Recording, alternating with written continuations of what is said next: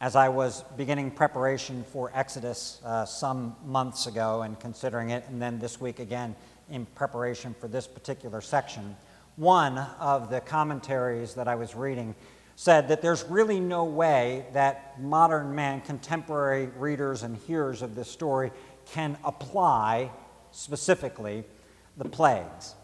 And while I get what he was saying, we're in a different time frame in the redemptive history of God, nevertheless, it was like throwing down the gauntlet in front of me. And I thought to myself, no, that cannot be the answer. Whatever else we're saying here, there is application that we have from this story. To be sure, when we consider the plagues, we must, as we have done with all of the parts of Exodus to this point and Genesis as well, we have to understand what is taking place here within the context of the historical, redemptive, covenantal work of God. God is revealing himself and his purposes. As we have seen, we are early in the book of God's revelation. And so we trace this and try to understand what God is doing here at this particular time in Exodus with the Egyptians, with Pharaoh, and with the Israelites. But will you join with me in being troubled by the so what of this passage today? What difference does it make to us? Allow me to do it this way. Allow me to consider briefly this passage or these chapters and sections of Scripture here in their historical context, looking at them for what is going on here and what God is communicating within this text. And then I actually want to spend the bulk of our sermon today applying this and wrestling with the implications of it on our lives. The battle is set before us. The pharaohs have done their worst over the generations. They have enslaved the people of God. They have oppressed the people of God. They have sucked the life out of the people of God, as Scripture phrases it. They've taken the breath away of the people of God. And as we have seen, they've attempted to thwart all of the purposes of God, all of the creational ordinances of God. The pharaohs will not allow the people to go and worship as God is commanding. The pharaohs do not want to see the people of God multiply and go and be fruitful and fill the earth. They want them to be kept in their service in Egypt. They don't want them to multiply to the extent that they'll kill the infant children, or at least attempt to kill the infant children, to stop that multiplication from taking place. The pharaohs stand against the covenant purposes of God, the intention of God to take his people out. They are opposed to that. All throughout this time, for now, nearly 400 years, God has quietly done two things. He has quietly protected his people and multiplied them. As he said he would, that's exactly what he has done. But now, God is no longer quiet. The time has come. Judgment time has arrived. And God takes the offensive in this battle. Scripture is never dismissive regarding the enemies of God and the pain that can be inflicted by the enemies of God.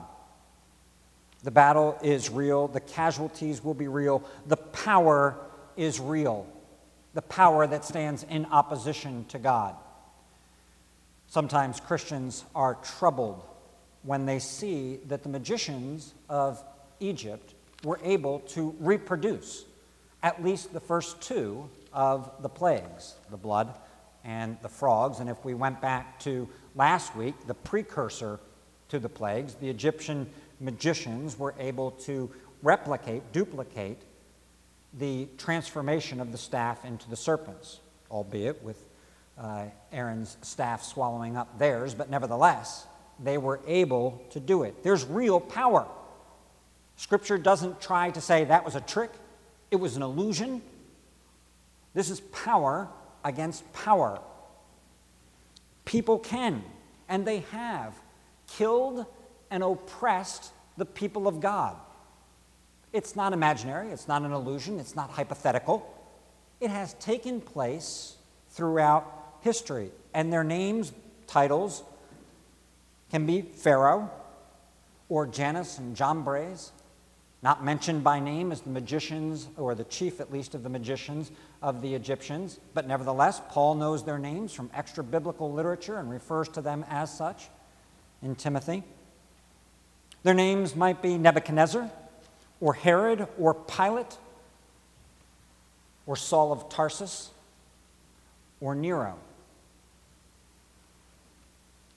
We must realize, though, that as we look at these people or positions that have stood in opposition to the people of God throughout all of the ages, on up to our day as well, are evidence clearly of a broader battle that is taking place.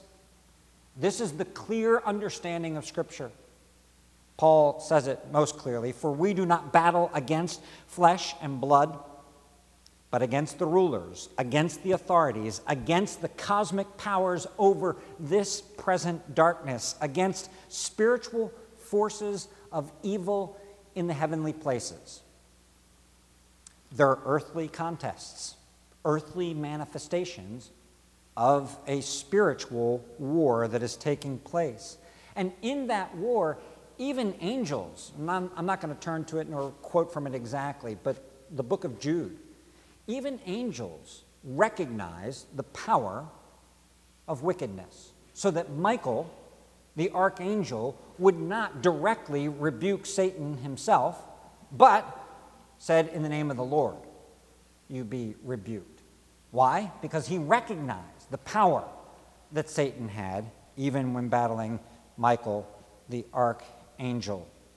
Moses versus Pharaoh is real. It's historic. It took place, but it is emblematic of a spiritual battle that is taking place. It's both then, it's ongoing now, and as we see in the book of Revelation, it is a future battle that will take place also.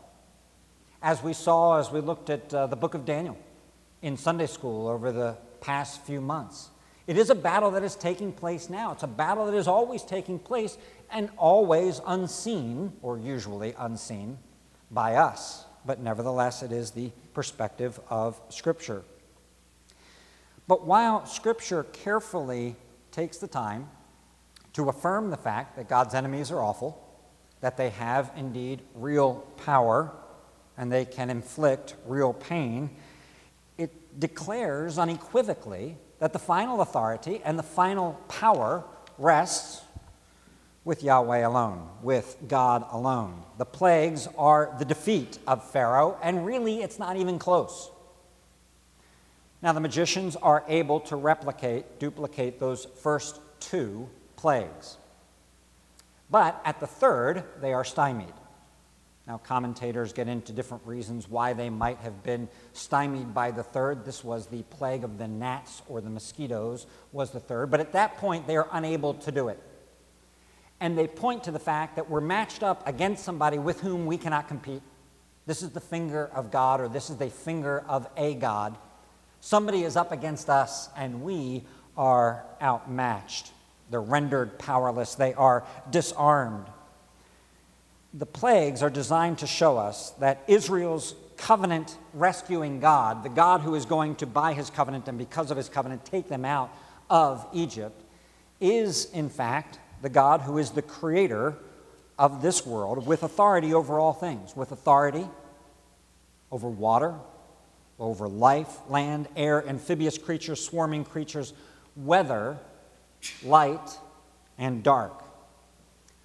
No gods, no supposed gods are able to stand before him. No elements can exist outside of his control. He will take creation's good purposes, he, the creator of creation, and he will turn them around and now use them in judgment.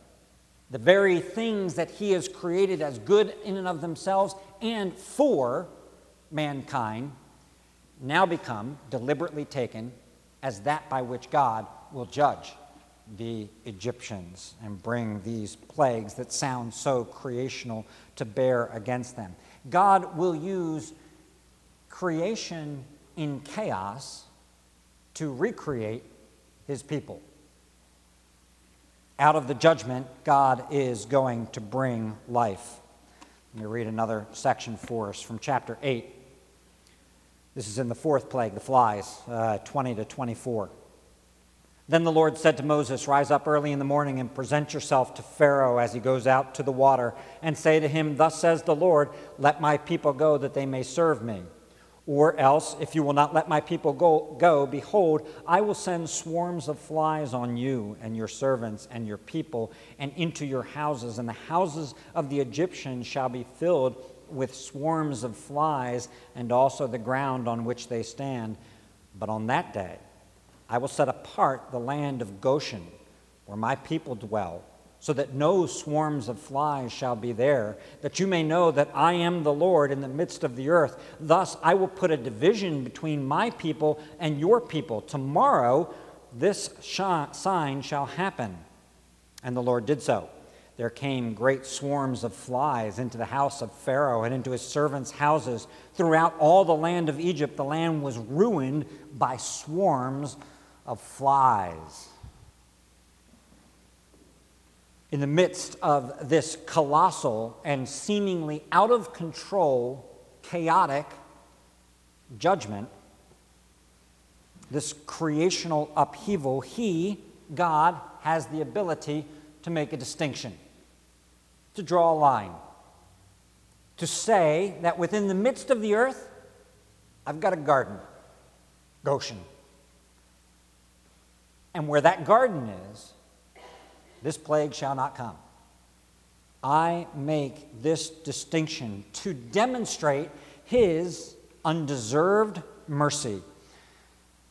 Here we've got to borrow a lesson both from the book of Exodus as it will develop over the next few weeks, few chapters, but also from Deuteronomy and from the rest of Scripture.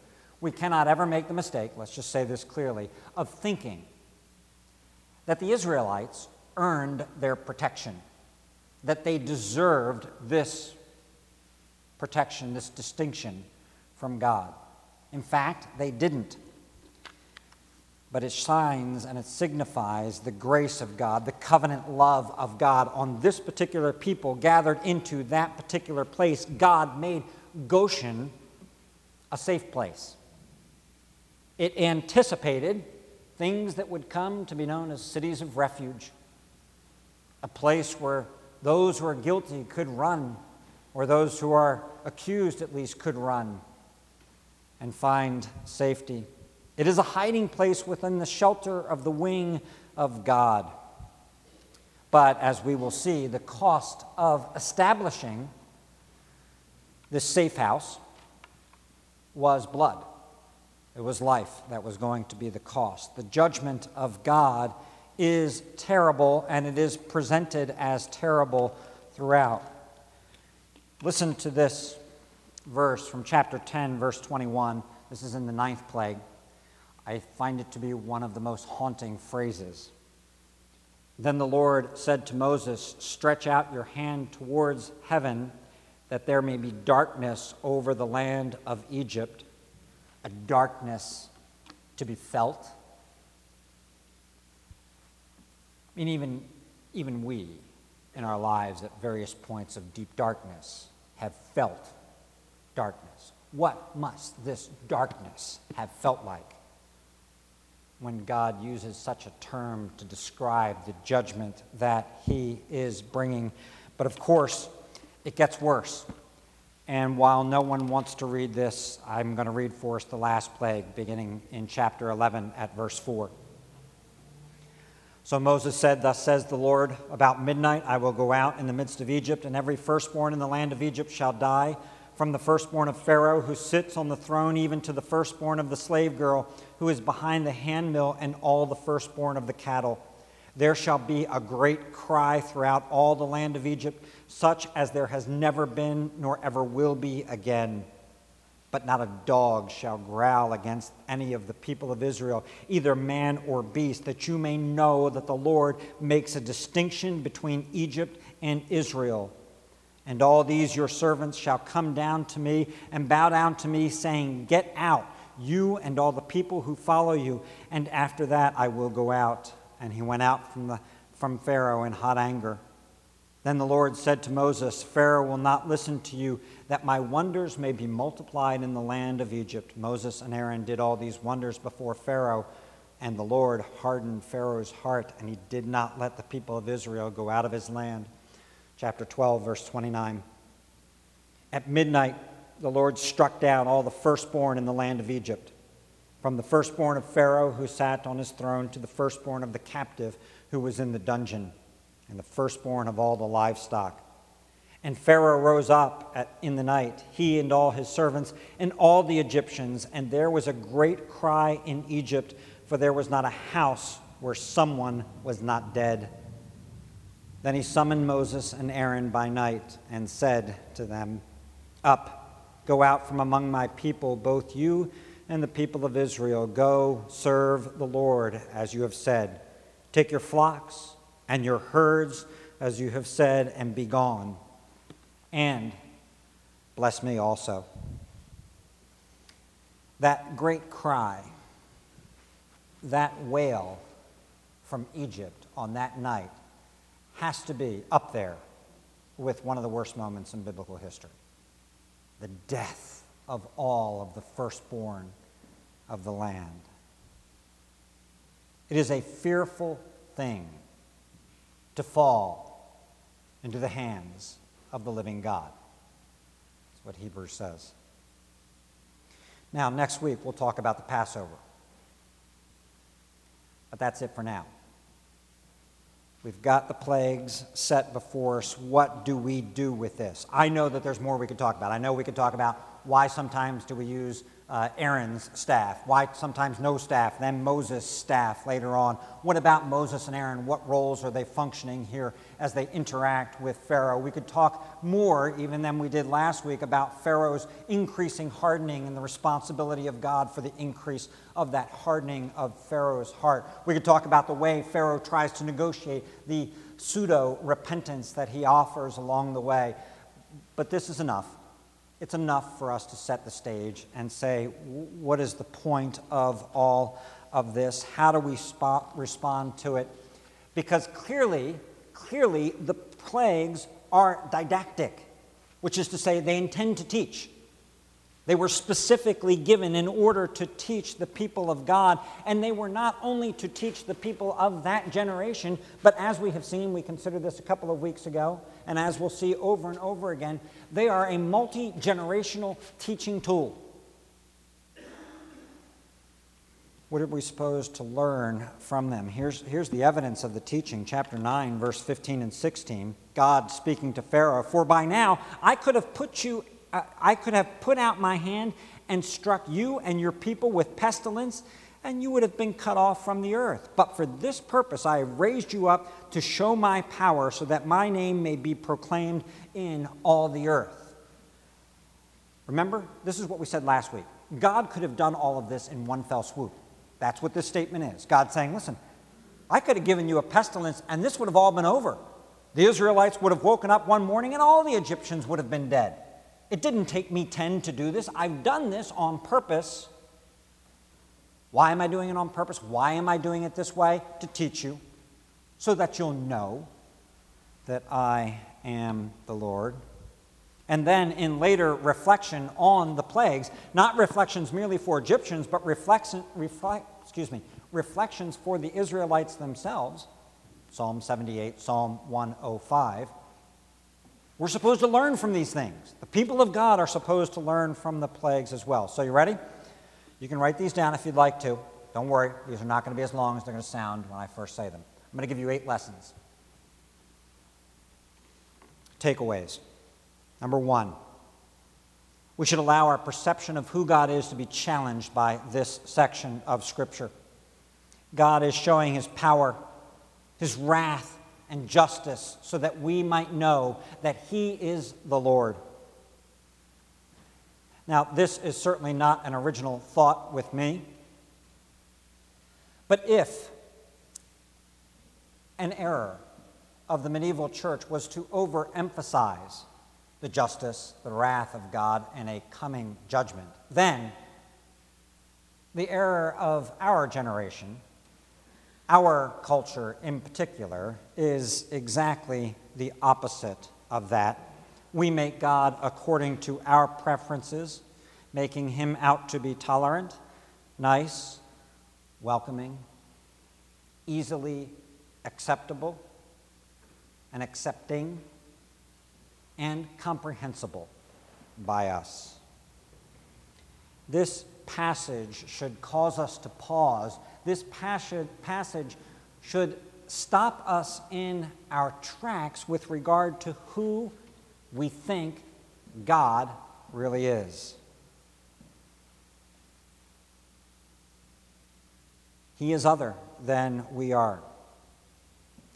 And the call of Scripture is, when you approach this God, you have to approach him with reverence and awe.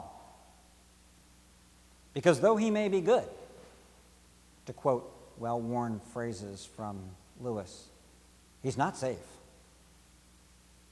He is not safe. Lesson 2. Do not dismiss the judgment of God. Do not presume on the kindness of God. This is from the Romans 2 passage that we considered last week. Do not take the delay of the judgment of God to be a statement that the judgment of God is not coming.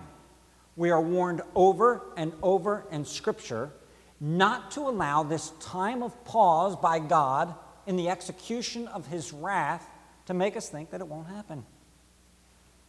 Do not count on your family's name to avoid a coming judgment. God shows no partiality. He shows a distinction, but no partiality. And that is Paul's point in Romans chapter 2, no partiality. Listen to this very carefully. We think Exodus plagues Egypt. In just a few chapters, the people of Israel will be the objects of the plague. And they will come against the people of Israel. Why? Because God shows no partiality. Judgment is real. Revelation takes up the theme of this coming judgment. It takes up the language, the imagery of the Exodus to say that this Exodus, as bad as it may have been, this cry, as unimaginable as it would be to us in the middle of the night, is but a foretaste, but a down payment on a greater judgment when the bowls of the wrath of God are poured out upon humanity. It, therefore, is a warning. God's justice will be executed. 3. Do not make the mistake, and this is a negative application, do not make the mistake of thinking that you can attribute causality to every bad thing that happens in this world, every disaster that befalls our world, whether it be globally, nationally, or personally. This is a unique time in the history of God's people. It is not the way God typically works. And in this unique time, we have the great prophet Moses declaring for us exactly what God is saying and what God is doing. Therefore, we can't do the same. We can't look at any plague that takes place or any natural disaster that takes place and speak with any kind of authority about what God is doing and why God is doing a particular thing. Don't make that mistake with this passage. Number 4, respond to the plagues with humility. Chapter 10, verse 3. So Moses and Aaron went into Pharaoh and said to him, "Thus says the Lord, the God of the Hebrews, how long will you refuse to humble yourself before me?" How long? What does it take? You hard-hearted knucklehead? Now, let's not play here with the various hardening things that are going on. It's tough. That's an interesting timing. In any case, the call from this passage and from these plagues is to humility. It is a humility before the Lord that needs to lead us as the people of God to repentance. That's what should be taking place when these judgments of God are leveled. The source of this repentance is a softened heart. And therefore we pray. We plead to God, soften our hearts. In and of itself, it is hard. God, soften it and keep it soft. Keep it from growing hard and callousing. Number 5, be an intercessor. Moses and Aaron prayed to God on behalf of Pharaoh, for Egypt, for an ending of the plagues, and for Israel. They were functioning in anticipation of Jesus Christ, who is the great mediator between God and man. That's unique for them. They were anticipating Christ, and they had a unique role to play in redemptive history. But still, the lesson for us as the people of God is pray. Pray for those who are in authority, is the way the New Testament puts the injunction. For emperors, for pharaohs, for presidents, for your boss, for your teachers. Pray for those who are in authority, for our kids, for the lost, for the nations, for all. Number 6, obey. Pharaoh, to put it very simply, in children's Sunday school language, would not obey. At the end of the day, at the end of the line, God said, do this, and he would not do it. After rehearsing the story of the plagues in some detail, and then the Exodus as well, Psalm 105 comes down to this. Why did that all take place? That they might keep his statutes and observe his laws. God saying, warning, do not disobey me. Obey what I am saying. Now, the threat of judgment is not sufficient in and of itself to be a motivation or the only motivation for our obedience. That said, it is a motivation. The desire not to be judged. It is something that you and I can take hold of when we are tempted and consider for just a moment, if we have the wherewithal in that moment to consider it and to say, do I really want the judgment of God to be upon me for whatever act, word, thought that I am about to have or about to do and commit? It is reasonable to consider the judgment of God in consideration of our own obedience. So obey. Number 7, we all know that obedience is a road that is strewn with casualties. Obedience cannot be ultimately the place wherein we fix our hope, because it is not a firm place to stand. And therefore, get to Goshen. Get to Goshen. Don't negotiate. Don't take time to take pictures of the coming tornado, or to shake your fist at the coming tornado, or to stand in front of the tornado and say, wow. Get in the basement. Get to safety. Which, of course, is to say, in New Testament terms, get ye to Jesus. You've got to get to the one who bore in his body and in his soul the full wrath of God, who took the bowls, the seals, the trumpets, the plagues, all upon himself, who in darkness was cut off from the land of the living in the midst of earthquakes taking place, and who bore it for his people. He was the firstborn son, and he was not spared.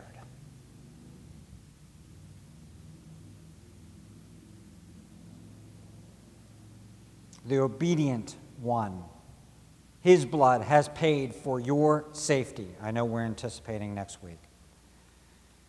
You cannot weather the storm clouds of the wrath of God. Go to Jesus.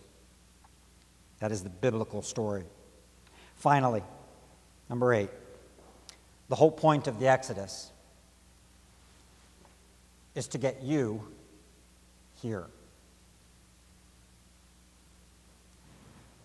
You can use it about all sorts of things. You can use it to talk about morals and ethics.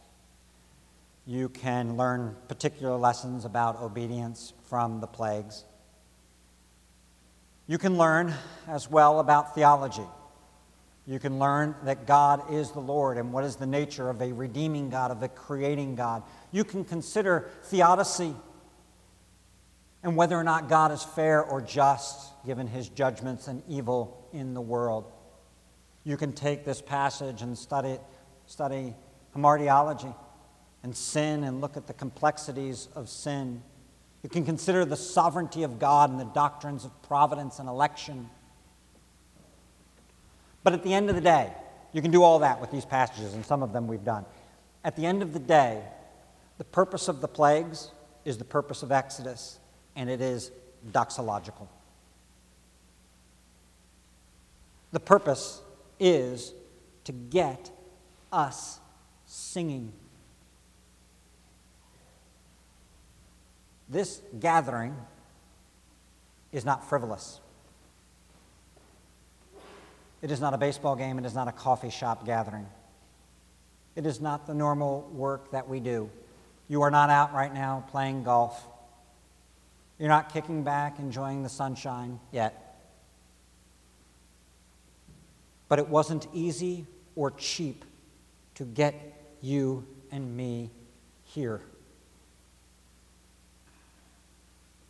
It was a plan being worked by God from before the foundation of the world, and even in this passage right here, even in the depths of the plagues,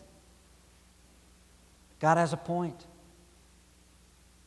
And the point is to get us together, to fill not only Goshen, not only the wilderness outside of Egypt, and not only, of course, the land of Israel. The plan is to get the world singing,